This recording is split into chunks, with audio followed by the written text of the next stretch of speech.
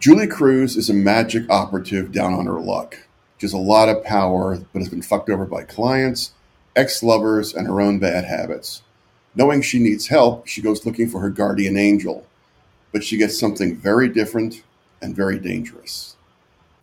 A down and out magical practitioner like Constantine, who makes way worse decisions, decides one day that she kind of needs a guardian angel to help her choose a lot of shit in her life and dealing with a terrible ex that she still has to work for. And because it's a book by Richard and I, everything goes to several literal hells. So kind of like Jessica Jones meets Hellraiser with my slightly worrying knowledge of human insides. I would like to kind of kick off the conversation, if it's okay with the both of you, by talking about how this collaboration came about, because I was listening to Richard. I was listening to you on This Is Horror, I believe, one time, and you were very positive about being able to collaborate with Cassandra, and it sounded very exciting. And then when Cassandra, you joined me earlier this year, you had a lot of enthusiasm for being able to partner with Richard. So, how did this partnership come about? I think I was the one who broached the topic one day and do a co-writing thing with you first, but there were no substantial ideas, and you had that takes the A tree and it's kind of like a skeleton at one point. Very much. And you asked if just like a paragraph. Just Julie, down on her luck, magic person. I think I had the guardian angel concept in there. And that was kind of it. And originally it was set in LA. And then I got yelled at and reset it in New York. Also because we both love New York. You grew up here. Yeah. Until, how old were you when you left New York? Oh, I was still a kid, but so but still I'm part of the city. And I've been living in New York on and off for a decade now. It's 6 months at a time. Although I think I'm now here until I'm a very old person, in which case I promised Edinburgh my bones, so I'll be moving to Scotland, I think, in my 70s or something. So you guys were just basically having a conversation one day and we're like, hey, let's work on something. Mm-hmm. And that's cool. So that's interesting too, because I think the natural inclination when you're talking to people who had collaborated on a project is to pick apart who did this and who did that. But for me, I feel like from what I've read of Cassandra and Richard, when I was reading the book, I was like, oh, this feels very Cassandra. This feels very between the two of you, was it a situation where you were relying on each other's strengths to kind of make up for stuff? Or was it just kind of a fun, we work really well together and it doesn't matter who does what. We're both kind of really just vibing with the story, I guess. I know that was a really well worded question, but what was the dynamic like, I guess? Yeah. I absolutely relied on Richard for the actual novel part of it. The beginning was me that I've never done a novel before. I have no idea how to do a novel. Oh God, I can't do a novel. And Richard's just kind of dragging me along, going, it's fine. We just break this down into acts. Mm-hmm. So the idea of stretching out a book, giving it moments to breathe, building in character, rethinking how pacing works, because my novellas tend to be incredibly breakneck. Just letting that rest. I leaned on Richard for a lot of that, and I think I got to do most of the gooey stuff. I don't really at this point, having gone over some, I don't know who did what. Hello, Calamity.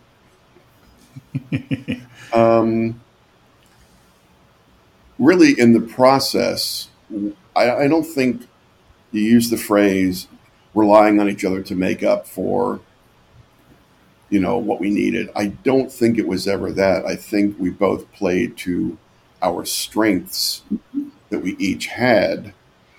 And the way it all came together was neither of us has a big ego about this stuff.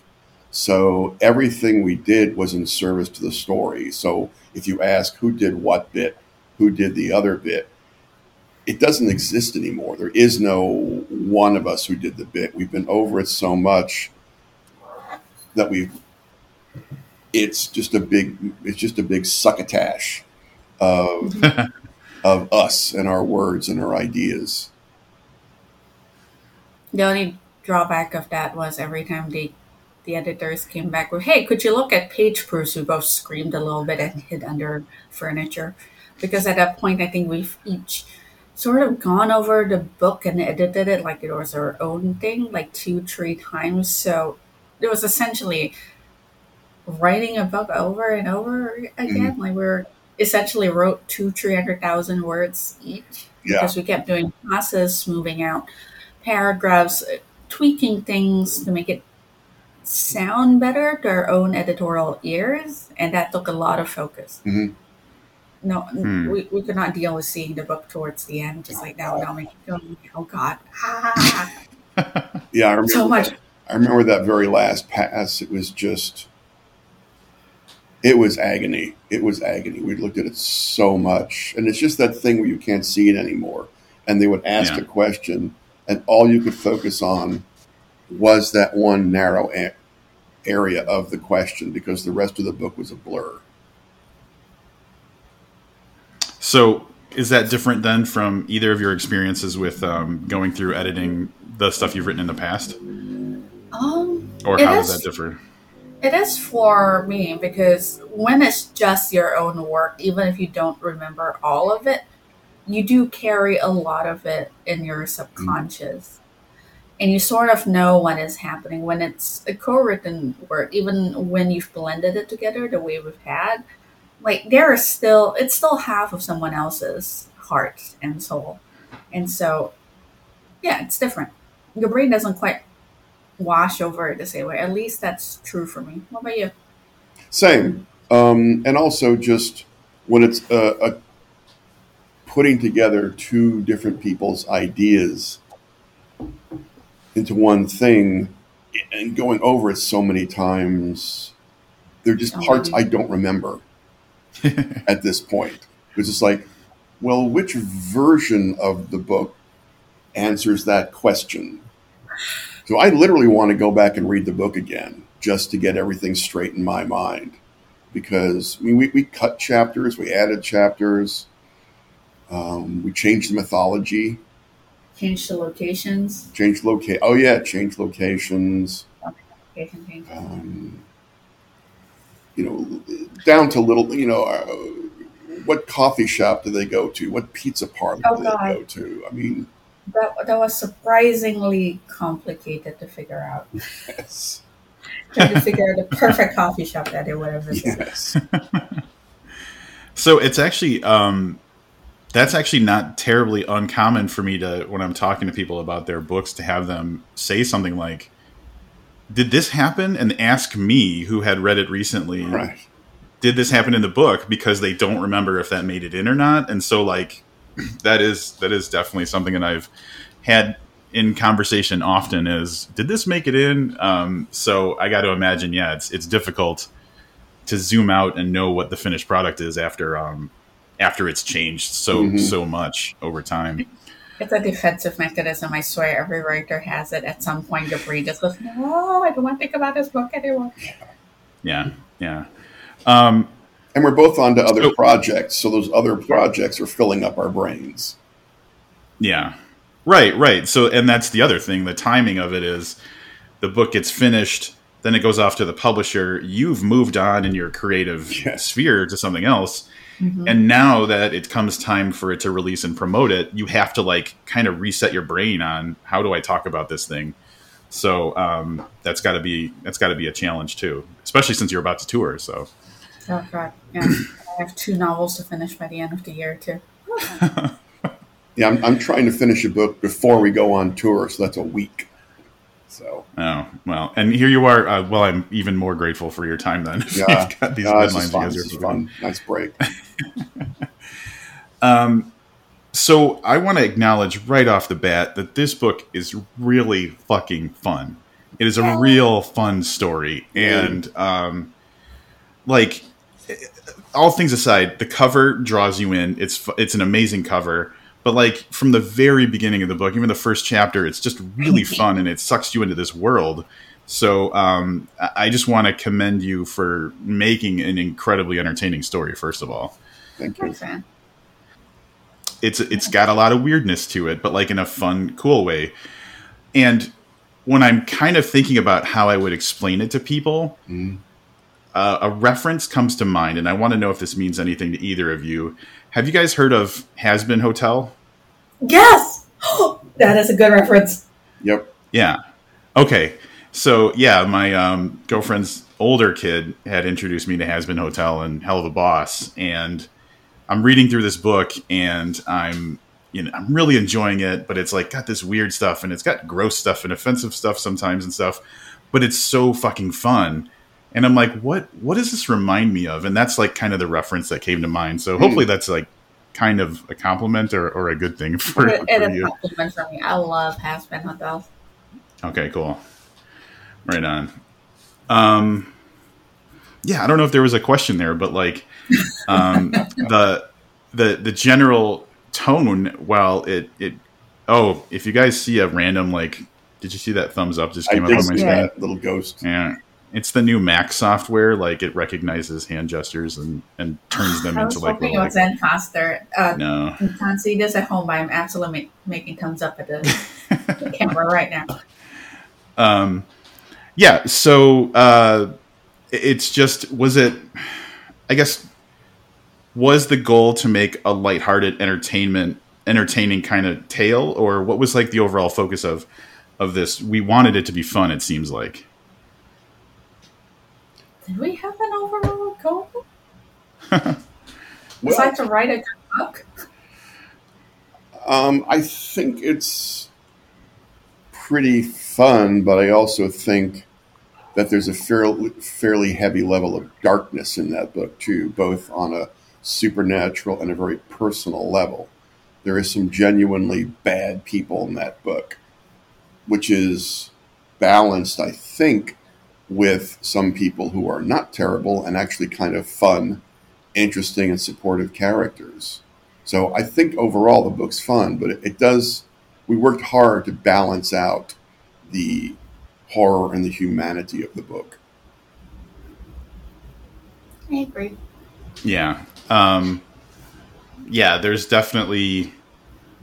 I think that especially with the books I've been reading lately, I've gone so deep into like the really serious themes that I feel like for this one, because it had like a very fun, entertaining side to it, I wanted to like make sure that people know it's there, because I've been diving into like really, really deep stuff. But that was kind of going to be another thing that I mentioned, is that there's some really touching interactions between the characters. So obviously Julie Cruz, who is the protagonist, has some not so great interactions with her ex, Tyler, but then her kind of longtime best friend Sarah shows up, and the relationship between her and Sarah is like incredibly touching. And what I thought was great about that was, so Sarah had a run-in with her husband and was kind of going to Julie to get away from that situation. So we're different people in different parts of our lives, but we rely on each other. And it almost feels like it was a situation where they didn't realize how much they needed each other in that moment until they were with each other. So that's kind of the feeling I got from Julie and Sarah was, I know I'm safe with this person, but maybe I didn't realize how much I actually needed them or something. I think it's a lot of us channeling just how the world is right now. There is so much of a push, so much societal programming that says you need to be self-sufficient no matter what. There's only space for one person at the top. If you succeed, no one else can. And like especially recently, I think there's been a counter response in that people are going like, no, humanity is made out of community. We cannot survive without each other. But I think especially in America where you have to be the greatest, it's very easy to forget that there are people you want to rely on. Mhm. And I think in this era of like social media and like everything else that's going on, it becomes even scarier to rely on other people because you never know who is out there to use your vulnerabilities and your weaknesses for clout. And I think a lot of that came true with these two characters and the way they interacted, especially Julie, who knows she's a fuck up. She has no illusions about that. Yes. She's in a very bad place, and it's all literally her own fault. Yes. Mm-hmm. Julie loves Sarah and cocaine And vodka. and Don't forget. vodka, not necessarily in that order. And then another thing about Sarah that I thought was nice throughout this book was ostensibly she had kind of a perfect life, Mhm. or what would seem to be a perfect life pre coming to visit Julie. And obviously that wasn't true. There was real trouble in her life. But the way that she kind of grew into her own and having a place in Julie's story was a really cool kind of evolution as well. Oh, thank you. Yeah. Thank you very much. That was. I think so. Mhm. You first.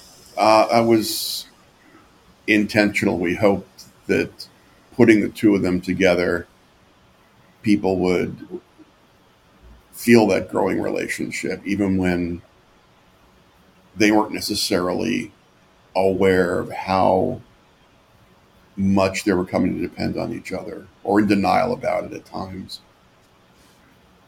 Yeah. I think I also channeled a lot of my own upbringing, trying to write Sarah. My family wasn't quite as picture perfect as Sarah's was. Certainly wasn't a Midwestern kind of family, but like as the eldest kid of a very traditional Asian family, you are taught endlessly to be the best, get the best grades. All those little stereotypes are unfortunately true, at least with my family. And when you do all of that, it also becomes really easy to not want to talk about the bad things. My family was incredibly abusive uh, in all of the possible ways.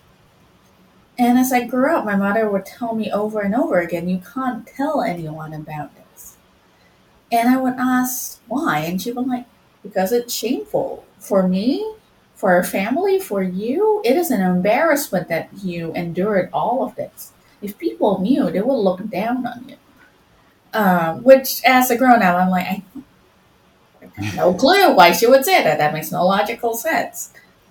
But I remember being in my early 20s and feeling that way. And I think a lot of that ended up in Sarah before she slowly learned to, come into her own. Yeah, we Yeah. we both come from abusive backgrounds, and I think had that same experience of you can't talk about this, and so it was easy to channel that in both our Mhm. experiences into the Yeah. book. Because I've only started talking about this stuff publicly fairly recently. Actually, really, even after the book in some cases. So, I think the book kind of kicks some stuff loose for me.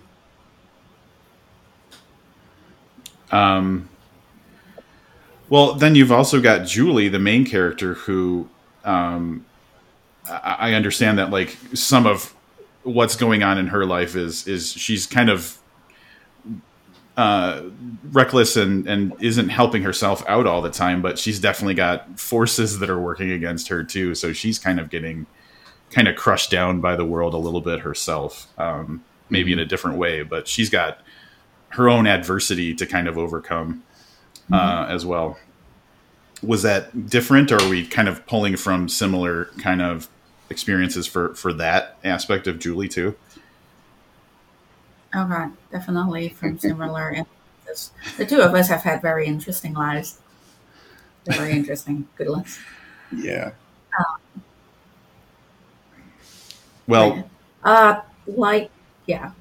Go ahead. Some of it came from we've both had some very, yes, odd lives, odd jobs, but also we've dealt with the corporate world in ways and absorbed a certain amount of the regular world. The straight world is as evil as any crime syndicate you would ever want to think about.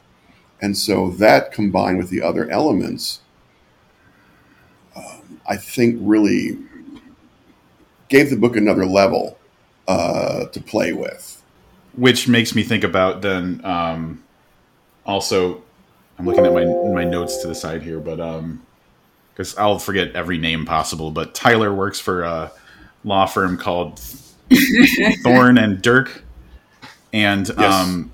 And that's kind of like what you are just talking about, put to like the extreme kind of version of that, where it's all about power and stepping on each other to succeed and like do anything for my own, my own success and stuff like that. So that feels like that's kind of an extreme version of corporate greed and stuff like that represented in the book. Is it an extreme version, though? People in the corporate world can be genuinely terrible. I don't know if it's extreme. I think it might actually just be on the proper level. But that's just me. No, I agree completely. We really kind of take Wall Street to task in this book, and I would not be surprised at all if the stuff we wrote about is 100% true. This book could all be nonfiction material if we dug deep enough into the Fortune 500. Oh, Yeah. it's definitely happening in the games industry, at least. Oh my God, the stories that came out of Ubisoft of all the things that people have done. Yeah. Like, the games industry had a Me Too movement some time ago, and it came out, among other things, that there was like this one game director who thought it was perfectly normal to grab someone by the throat and slam them into a wall in the middle of a public party. Oh my god. Yeah, a lot of my feelings about the games industry and what's happening in the darkness there is definitely in Tyler's farm. Yeah. Huh. Interesting. Yeah, and I guess I should probably qualify for people who haven't read the book yet. I guess what I meant when I said extreme versions was like bringing in elements of cosmic horror, and like, that kind of more, that I guess that's what I mean. Not necessarily the actions of the people, but the actual presence of like cosmic horror and beings like that. I would say is, but yeah, like I wasn't being sarcastic earlier. I think if there's any chance of cosmic horrors getting you power and money on Wall Street, those people are sacrificing down in the basement as we speak. And happily. Well, and that's the thing about it. Reading the book and reading what they do, yeah, it does seem like, yeah, this totally makes sense. I could absolutely see people doing that for sure. Oh yeah. All I have to do is kill the janitor and I get a Bugatti. That seems cool. Yeah. So interesting though. I hadn't really considered the fact that maybe this was drawing on personal experience too, like the whole mega evil corporation side of things. I guess it's kind of unfortunate that has to be a possibility, but yeah, it hadn't occurred to me. So that's super interesting. I have to imagine the publishing industry has shadows and bad stuff as well. All industries. Every industry, especially creative industries, I think are industries that involve a lot of money. Yeah. Yeah. And also we can think about creative industries more because we go in a little innocent, expecting creative people and industries to be more enlightened. And then you get there and realize, oh no, everyone's a jackass everywhere you go. Okay, got it. Yeah. Yeah, that's a good point. it is an entertaining part of the book where you get to see kind of your take on what that looks like. And the thing I think that I took away most from that is the way that, yes, killing the janitor gets you the Bugatti, but then at some point everyone's the janitor in one way or another, where like their downfall can lead to someone else succeeding. So it's like you're almost dooming yourself by participating in that type of a thing. That's the corporate world. There's always that one more predator above you. You think you're the apex predator, but there's always one more. Yep. Yeah. And sometimes it's just time as well. I don't think there's any way to get around it. If you get involved in this kind of power games, eventually you get old, and the young, hungry creatures that come after you are very eager to sacrifice you next. Yeah. Like, the only way to win is not to be part of the game, I think. Mm-hmm. Yeah, figure out your own weird way around things. And being nice. Being nice is very, very underrated. Being kind is more necessary in this world. God. Yeah. Well, and I think Sarah really represents that a lot in the book. Is like, at least for me, like my impression as a reader coming out of it is just like, Sarah will do anything kind of for her friend. And obviously like Julie's the same way. And that comes out too. But like Sarah for me really represents like, kind of an unconditional love kind of thing. Mm-hmm. She's a very sunshine cinnamon roll. Yes. Our darling princess who can do no wrong. Except, terrible things to the world. Accidentally. She's that person who represents kindness in a way in the world right now that it's not rare, but it's not necessarily appreciated. Yeah. I don't know how long it's been, but it feels like a long time now that kindness has been seen as weakness. And that's a very creepy and dangerous thing, I think. And Sarah really, with all she's been through, hasn't lost her ability to be kind. Yeah. Right. Absolutely. And so that kind of makes me zoom out on the Julie situation in general. So for people who obviously haven't read the book yet, there's Julie, who's the protagonist. She is, as was kind of summarized at the very beginning of the episode, she's going through some hard times and she's looking for her guardian angel, but like what she gets isn't exactly that.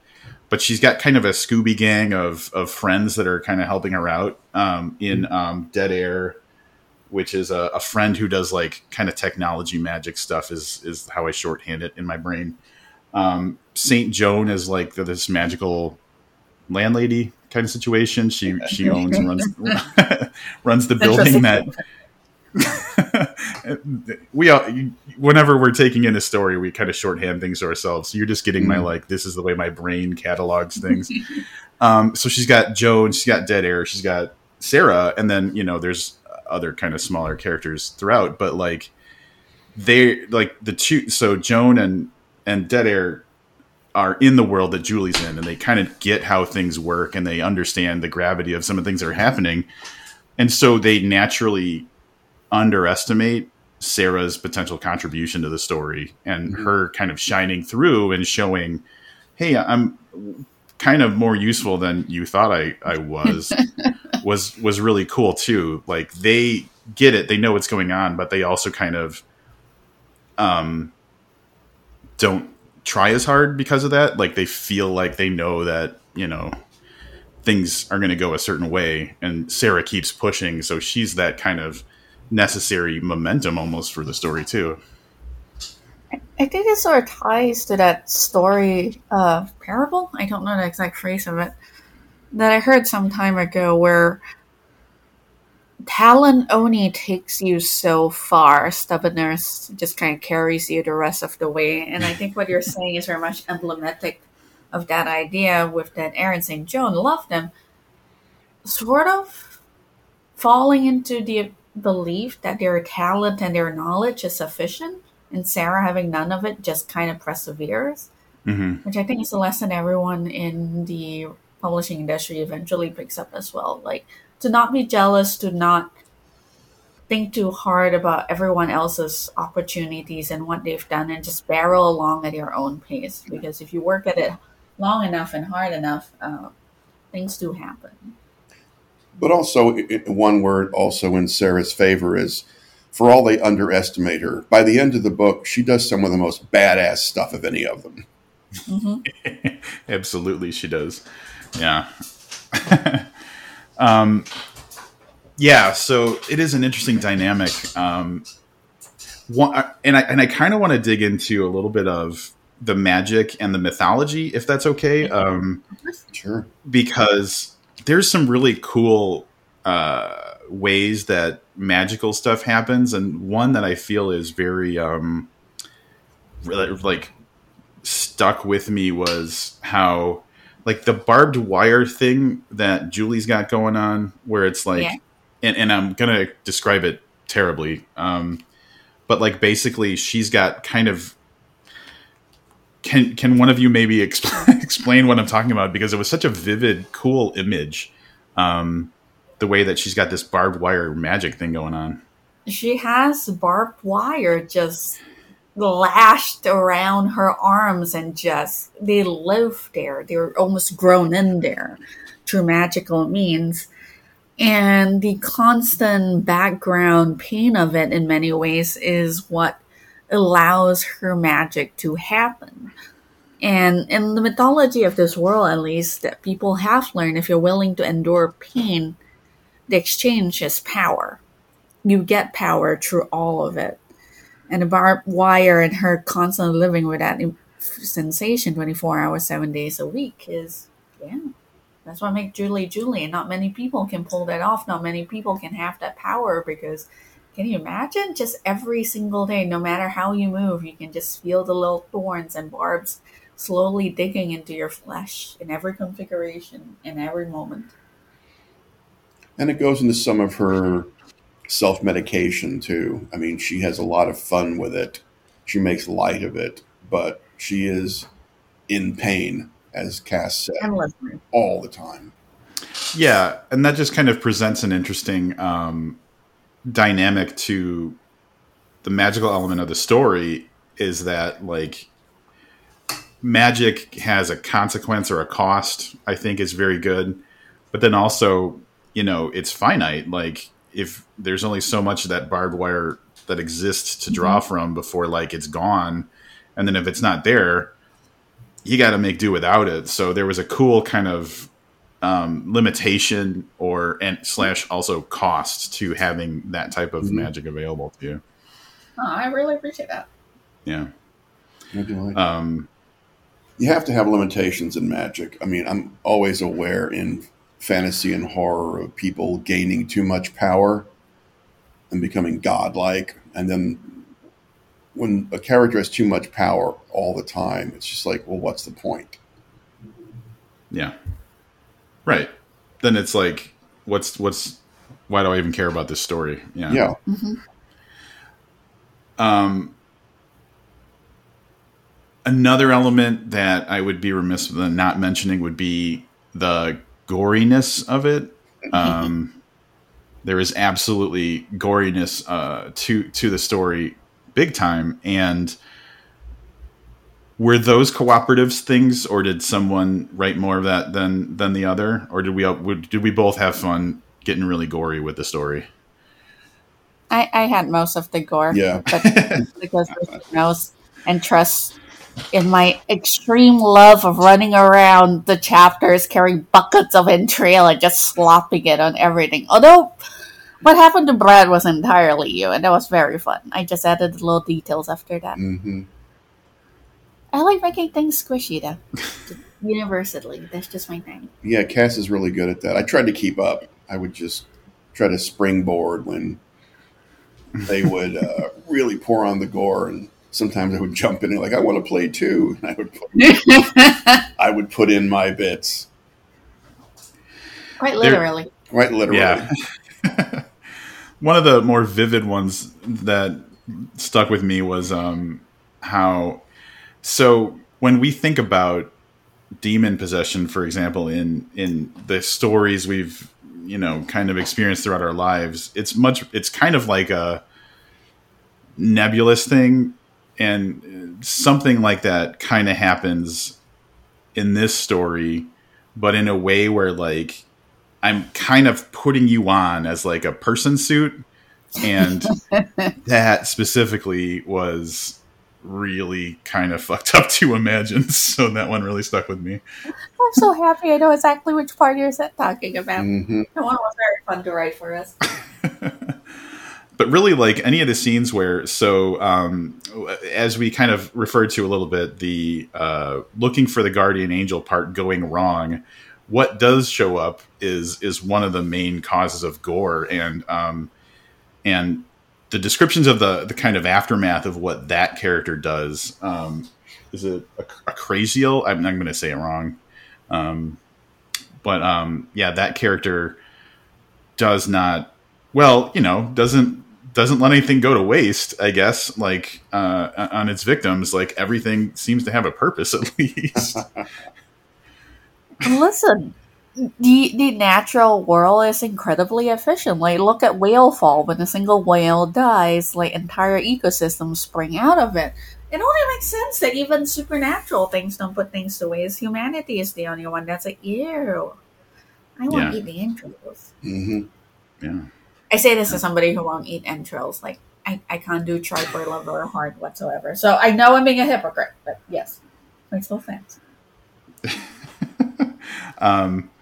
Well, yeah, I guess, but I wouldn't say that the gore is done in a way where it would be something that I think would, like, people would put it down or anything. I don't think it's like a put down moment. Like if you get, I don't think people would get pushed too far. So I think that's important to talk about too. I think it's. Yeah. Oh, I'm just jumping in there. I think it's because we try not to make it gratuitous. The point is never pleasure in the pain. Like none of the character, you don't see us spending pages upon pages lingering on how they suffer and how scared they are. There are, of course, pages and pages of gore, but it is almost at a remove, I think. And I think that's what makes the difference. Like, that's why some horror feels incredibly icky. Some horror is about taking joy that another human being or another creature is in enormous amounts of pain and watching very, very intensely as they suffer forever. And yeah, we try to keep away from that in this book as much as possible. Yeah. Yeah, because it's more the impact of Yes. It's the impact of what happens as opposed to like the thing itself. Yeah. Yes. It's not for voyeurs. Really, it isn't. No. Yeah. I guess to kind of not summarize, but to kind of draw back to the bigger picture, to zoom out a little bit, this was conceived as a duology, and so this is part 1 of 2. Mm-hmm. And I feel like the setup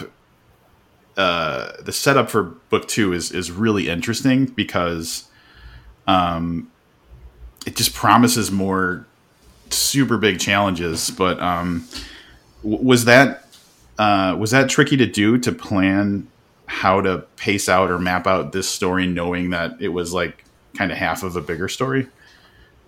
I don't think so. We always knew this was going to be a longer thing, so a lot of it was, I think, discussed pretty early on while we were doing the outline process. Mm-hmm. Yeah, there are holes in the story and the mythology that we can fill in as we go on. That would be more fun for people than to sort of stop in the middle of book 1 and go, well, Yeah. this is what this represents. These are these gods. So there was stuff we knew we were setting up to use in book 2. Plus, we wanted book 1 to feel like a complete book. Like you don't. Mm-hmm. we don't want anyone to feel cheated. There are a lot of these books that come out now and end on some massive cliffhanger. And we didn't want to cheat people like that. If this had to feel like a complete product. Yeah. I'm also randomly very excited for book 2 because of one of the large, squishy secrets of the universe gets revealed there. Yes. I'm like holding it very close to my heart, and I'm so keen to see how people respond to it. The cosmology is very messed up, even more messed up than you can guess.